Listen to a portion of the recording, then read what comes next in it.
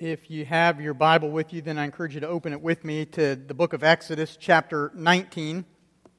Before we get reading, though, in there, I want to do something, and that is I want to read part of Fred's newsletter. Fred Sloan, who just spoke to us about the prison discipleship ministry. I just want to read this one section. There's some responses from people who are serving different sentences and whatever, and so here's an example of one person with a release date of 2080.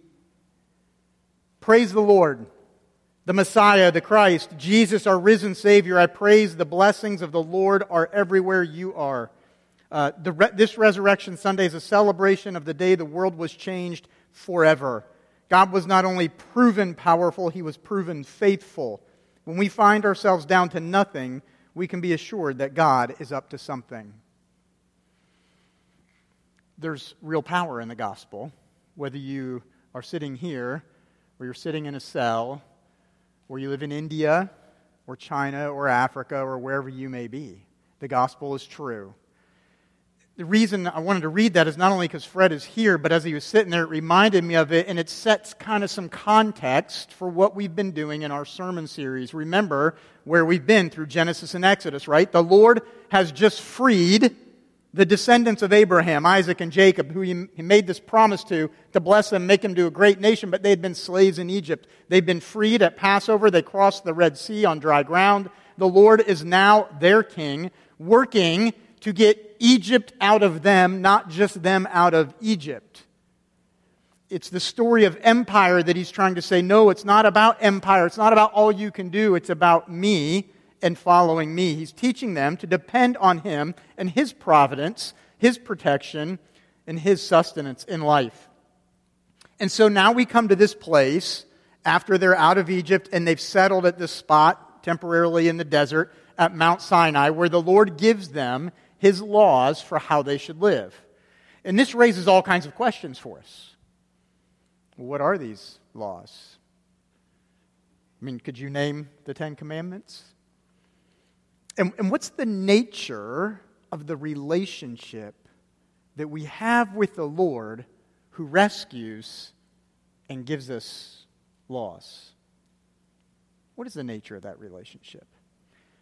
Well, I invite you to follow along with me as I read Exodus chapter 19. On the first day of the third month after the Israelites left Egypt, on that very day they came to the desert of Sinai. After they set out from Rephidim, they entered the desert of Sinai, and Israel camped there in the desert in front of the mountain. Then Moses went up to God, and the Lord called to him from the mountain and said, "This is what you are to say to the descendants of Jacob, what you are to tell the people of Israel. You yourselves have seen what I did to Egypt, and how I carried you on eagle's wings and brought you to myself. Now if you obey me fully and keep my covenant, then out of all nations you will be my treasured possession. Although the whole earth is mine, you will be for me a kingdom of priests and a holy nation. These are the words you are to speak to the Israelites." So Moses went back and summoned the elders of the people and set before them all the words the Lord had commanded him to speak. The people all responded together, "We will do everything the Lord has said." So Moses brought their answer back to the Lord. The Lord said to Moses, "I'm going to come to you in a dense cloud so that the people will hear me speaking with you and will always put their trust in you." Then Moses told the Lord what the people had said. And the Lord said to Moses, "Go to the people and consecrate them today and tomorrow. Have them wash their clothes and be ready by the third day, because on that day the Lord will come down on Mount Sinai in the sight of all the people. Put limits for the people around the mountain and tell them, 'Be careful that you do not approach the mountain or touch the foot of it. Whoever touches the mountain is to be put to death. They are to be stoned or shot with arrows. Not a hand is to be laid on them. No person or animal shall be permitted to live. Only when the ram's horn sounds a long blast may they approach the mountain.'" After Moses had gone down the mountains to the people, he consecrated them and they washed their clothes. Then he said to the people, "Prepare yourselves for the third day. Abstain from sexual relations." On the morning of the third day there was thunder and lightning with a thick cloud over the mountain and a very loud trumpet blast. Everyone in the camp trembled. Then Moses led the people out of the camp to meet with God, and they stood at the foot of the mountain. Mount Sinai was covered with smoke because the Lord descended on it in fire. The smoke billowed up from it like smoke from a furnace, and the whole mountain trembled violently. As the sound of the trumpet grew louder and louder, Moses spoke, and the voice of God answered him. The Lord descended to the top of Mount Sinai and called Moses to the top of the mountain. So Moses went up, and the Lord said to him, "Go down and warn the people, so they do not force their way to see the Lord, and many of them perish. Even the priests who approach the Lord must consecrate themselves, or the Lord will break out against them." Moses said to the Lord, "The people cannot come up Mount Sinai, because you yourself warned us. Put limits around the mountain and set it apart as holy." The Lord replied, "Go down and bring Aaron up with you, but the priests and the people must not force their way through to come up to the Lord, or he will break out against them." So Moses went down to the people and told them. Spirit of the living God, I pray that you will bless the reading of your holy word, which is inerrant, which is true, was true thousands of years ago, it is true today, and I pray that you will use it to speak into our lives, that we might hear your good news, and we might walk in your good ways. And we ask this in the powerful risen name of Jesus. Amen. I was about 10 or 12 years old. We were standing alongside the road with a whole bunch of cars pulled over and hundreds of people alongside the road, looking a couple of miles across the bay to Cape Canaveral. And with the naked eye, we could see the tower where the space shuttle was prepared to launch. And with binoculars, we could see the space shuttle. And as we waited and we listened on our car radios, we heard the countdown. T-minus 30 seconds. T-minus 15. And smoke began to billow and plume up into the clear blue sky. Fire flew from beneath the jet engines. And the ground where we were shook.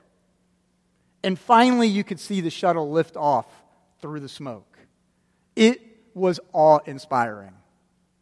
And I imagine that is very, very small in comparison to what it must have been like to be there with the people of Israel on that day at the foot of Mount Sinai as the Lord descends on it in cloud and fire and thunder and lightning and speaks the 10 Commandments to them, which are in chapter 20, which we didn't read yet. Imagine you're standing that safe distance from Sinai. It's covered in smoke. The mountain trembles. Trumpets blare. The voice of God speaks. How do you view that relationship? Awe-inspiring, no doubt. Would it be fear and trembling?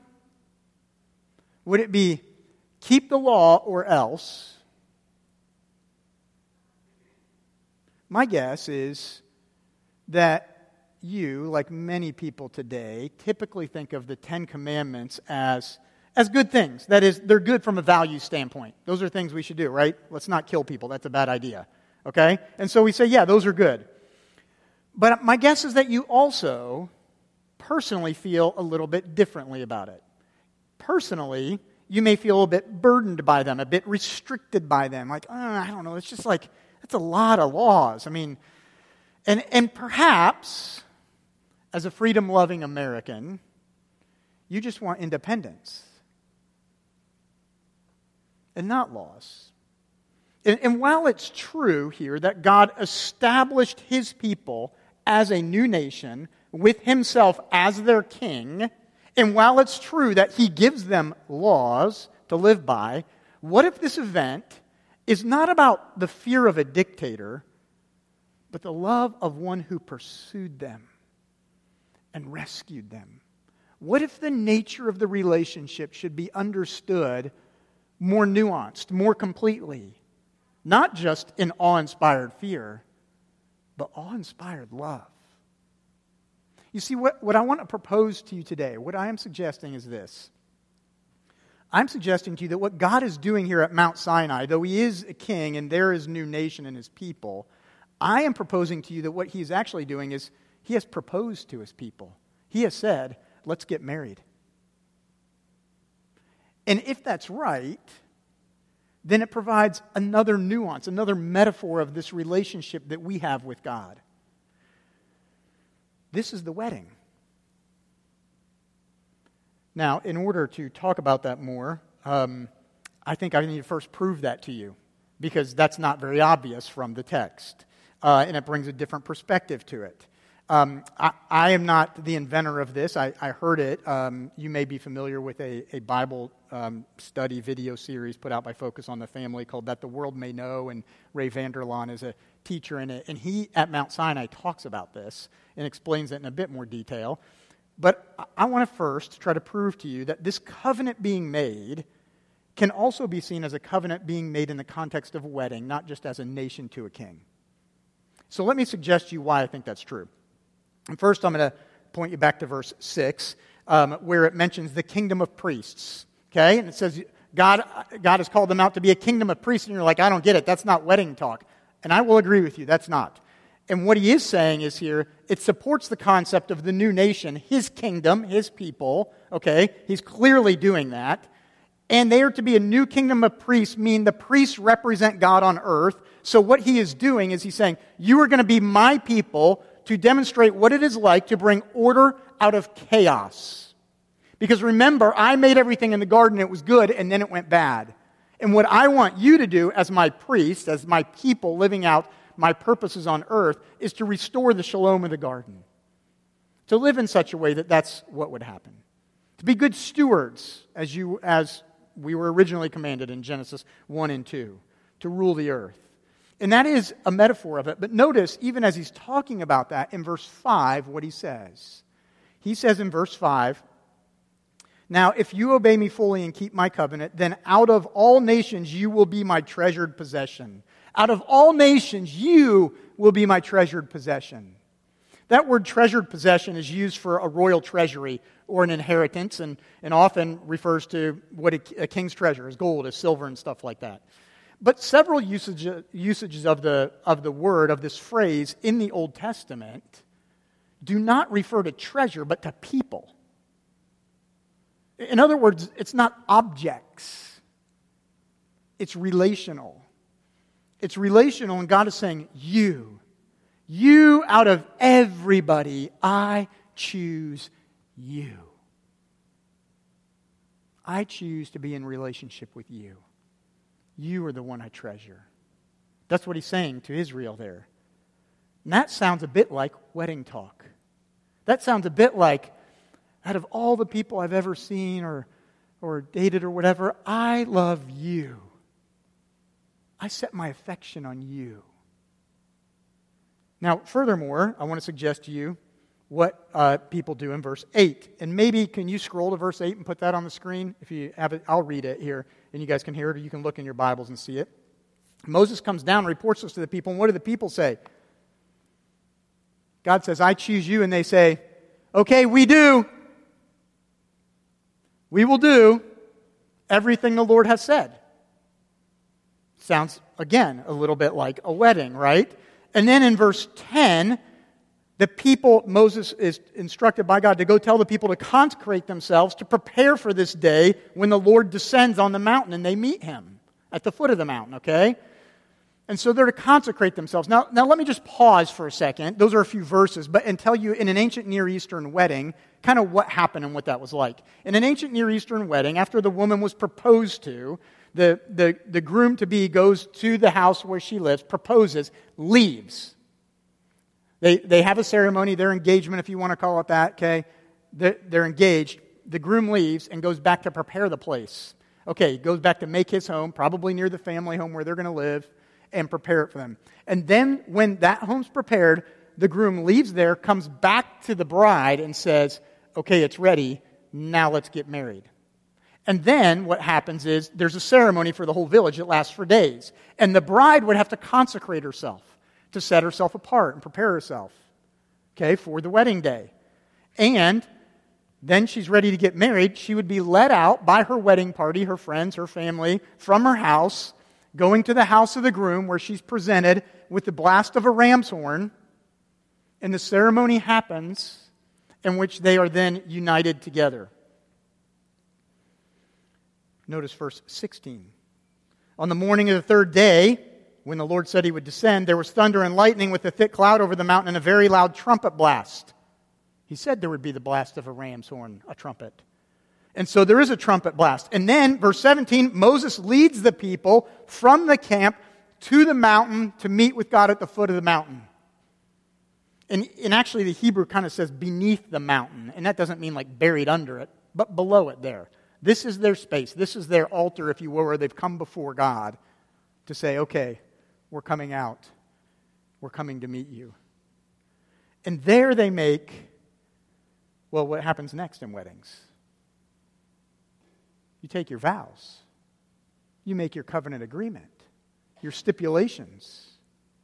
And that's what they do. Exodus 20, which we didn't read, and God speaks all these words, and he gives them the 10 Commandments. And then following that, for the next 3 chapters, continues to give Moses further instruction of what that means. And I want to show you again in Exodus chapter 24, when they're confirming this covenant, in verse 3, it says this. It says, everything the Lord has said, we will do. And they say the same thing again in verse 7. In other words, God's proposed to them and said, here's the stipulations, here's the vows. Do you take me? And they say, yes, we do. Now, you may think that's a bit of a stretch, and perhaps it is, but I don't think it is. And I want to suggest to you that I don't think it is for a few more reasons, still Scripture, some of which I'll read to you. Isaiah and Hosea both use the repeated theme of Israel being God's bride, who has left him, abandoned him, been unfaithful, but God pursues and woos back. I'll put a verse on the screen for you, Jeremiah 2:2. So the prophet Jeremiah says this, this is what the Lord says, I remember the devotion of your youth, how as a bride you loved me and followed me through the wilderness. Jeremiah is specifically being told by God to say this to the people, that you were my bride when you followed me in the wilderness. It is how God views his people. Like I said, Isaiah and Hosea say the same thing. But let me even show you some New Testament things about this. John 14, verses 2 and 3.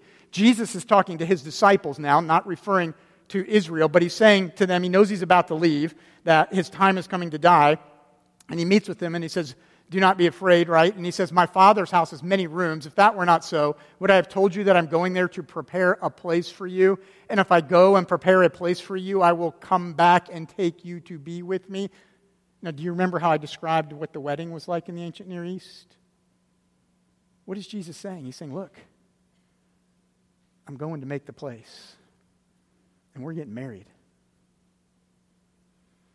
And furthermore, then he says in John 14, just below that, in verse 15, he says, if you love me, keep my commands. Right? And so if we're getting married, there's vows. There's stipulations to this marriage. Jesus is using the same metaphor, the same imagery that God uses with the people at the Exodus and the prophets use throughout the prophets. And we see it in the last book of the Bible in Revelation 19, where we're told in verse 7 that the wedding of the Lamb has come and his bride has made herself ready.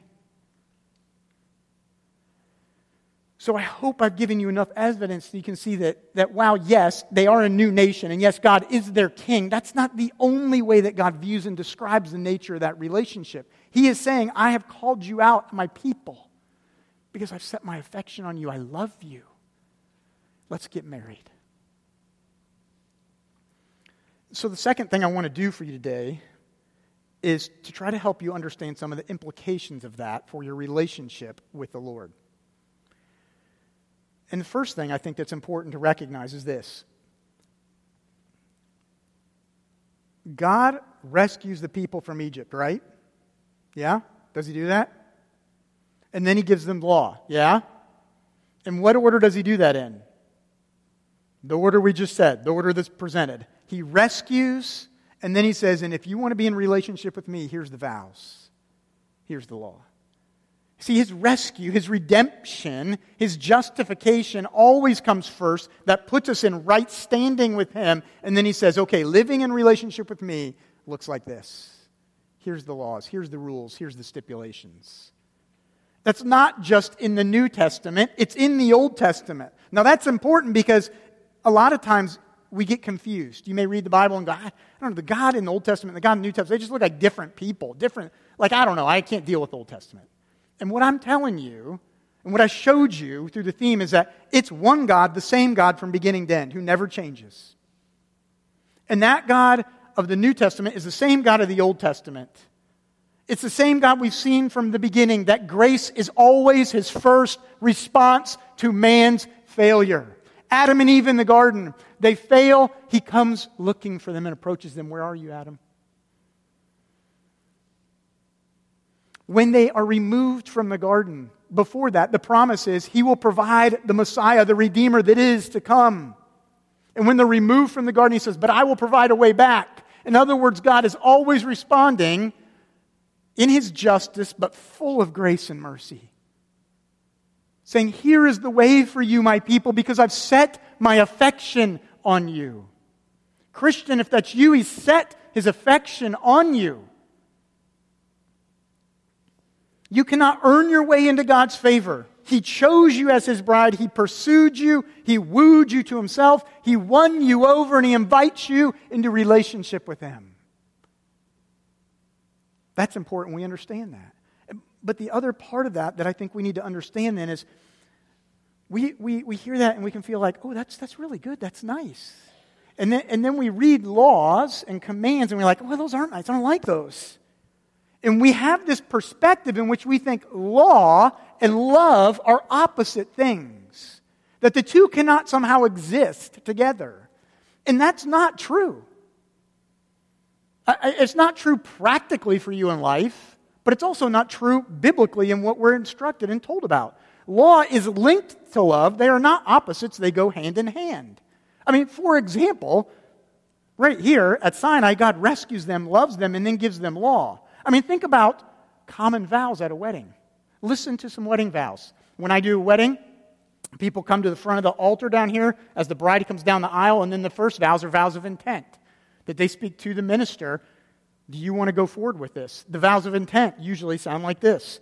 Will you have this man to be your wedded husband, to live with him according to God's commands in the holy bonds of marriage, commands, bonds, covenant, and will you love, honor, and cherish him, forsaking all others, so long as you both shall live? Exclusive marital stipulations. Right? And then they come up on stage and we do the other parts of the ceremony, right? And there's probably reading and song and scripture and a homily. And then they take their vows to one another. And it might sound like this. I, Andrew, take you, Michelle, that is my wife, to be my wedded wife, and I do promise and covenant, before God and these witnesses to forsake all others and be your faithful, loving, and devoted husband in sickness and in health, in plenty and in want, in joy and in sorrow, as long as we both shall live. It's full of action. It's not just touchy-feely words. The commitment that's required is sickness, health, better or worse, exclusively faithful. The commitment is there, but it's a commitment that is made in the context of love. Because I love you, I am willing to do this.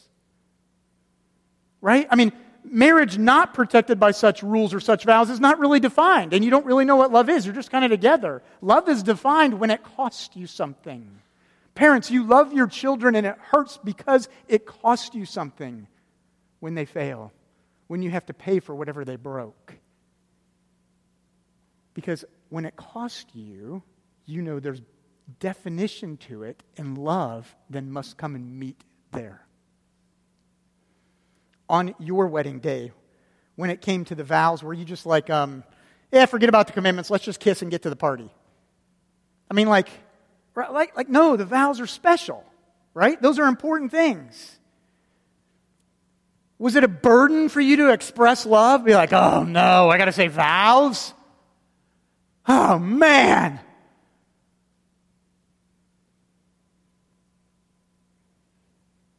I mean, there's some fear. Maybe you had some shaking in your boots because you're realizing the commitment you're making that day. Wow, I am making vows for life.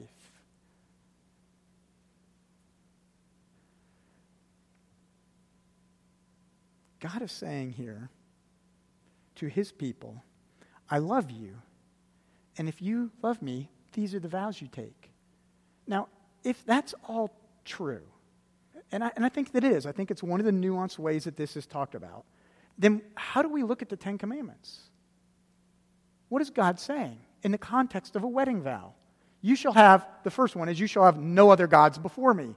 What is God saying? You are exclusive to me. Fidelity to me above all others. I'm your only one true husband, your one true God, no other lovers. You shall not have any images of me, which are not really me. What's he saying? Yeah, don't make any other pictures of other lovers. It's only me. Do not misuse my name. Don't take it in vain, right? We are wedded is what he's saying, so don't bring shame on the family. You are now connected to me. We have the same name. The fourth one, remember the Sabbath day. Rest. Keep it holy. What is he saying in the context of marriage? He's saying, you know what? Our relationship is important. Make time for me. We have to meet together. Furthermore, I didn't even point this out earlier, but what happens in between Exodus 20 and 24 is they get instructions to build the tabernacle. What's the tabernacle? It's like the temple. It's the tent in the wilderness. And the tabernacle is the place where what? Where the Ark of the Covenant is kept, where God descends in cloud to do what? To dwell with his people. Because we got married. We live together. Now, of course, in the New Testament, you have the Spirit of God. Christian, today, you have the Spirit of God dwelling within you. Because when you said, I do, he said, good, we live together now. Right? And so that relationship, take time for that relationship. Worship's important. Church and fellowship with believers is important. That time with God. Just like you have to spend time with your spouse and invest in that relationship, you do with God. And the rest of those are how you treat others in the family that we've created now. You're going to respect and honor father and mother because you honor me. You're going to not murder. I gave you life. I'm the giver of new life. Only I decide when that happens. Don't commit adultery. Just like you're exclusively faithful to me, you be exclusively faithful in your marriage. Don't steal. I'm your provider and sustainer who brought you out of Egypt. You don't need to steal anything. I've given you stuff every day. Manna and water every day. Like clockwork, you have it. Don't give false testimony. Be honest with me and honest with others. Don't slander someone else's name. Don't speak poorly against them. Don't covet, because you know what? This all starts in your heart. Your heart is the wellspring of life. And out of your heart will flow these desires. What he's doing, he's saying, look, here's the vows. This is what it looks like for us to be in relationship together. And when I meet with couples for premarital counseling, I often ask them to write 7 reasons why they love the other person and 3 reasons why this is the right time for them to get married. And it's so awesome. I love doing it and meeting with couples. And because they write out these reasons, and they're fantastic. And they're talking about all these great feelings they have and how they're encouraged and supported and how deeply in love they are. And they often cite memorable moments or events as signs, as just like this moment, our love will endure. It's no burden for them at all to talk about the way they will love and serve one another because they're in love. And the question that's being posed to us here today is will you say, I do, to the one who has said he is always faithful, the Lord of the universe who says, I will take care of you in hard times and in good times, for richer or poorer, in sickness and health, I will be faithful, I will never leave you. Will you say, I do? And maybe you've already said, I do. Maybe you haven't. Maybe today needs to be the day. The day in which you hear maybe God calling to you. Let's get married. Because he is the one, from the beginning of the world, throughout every page of Scripture, is the one who says, I am the one who loves my people. Are you his people? Have you said, I do? We're going to see a little bit next week what happens in chapter 32 right after they get married. Doesn't start off so well for them. You could read ahead if you want. And then how does God respond to that? And I think when we look at that, you'll see, oh, this really does look like marriage. But I want to leave you with these questions today. These are your takeaway questions I'm going to give you. You can put those on the screen. Do you primarily see your relationship with God as a citizen relationship to a king or a love relationship to a spouse? Again, both of those are true, okay? But one of the implications of that is the second question. If you primarily see your relationship to God as citizen and king, you probably end up thinking a lot like in duty and paying taxes and are kind of unhappy and bitter about the relationship. But if you see God, that relationship, as the love of a spouse, then it's like you love him and you're like, let's go on a date. I want to know you more. Tell me more about you. And he's written you letters to read about him. And so I want you this week to take some time to consider how you will demonstrate your vows to Jesus. Because I know it's hard. I know at times we're just like, I don't know, I can't keep going. But you know what? God said, I do. Christian, he loves you deeply. And he's not leaving. And when that love captures your heart, you know what you want to do? Is you go, yeah, I want to do whatever he says.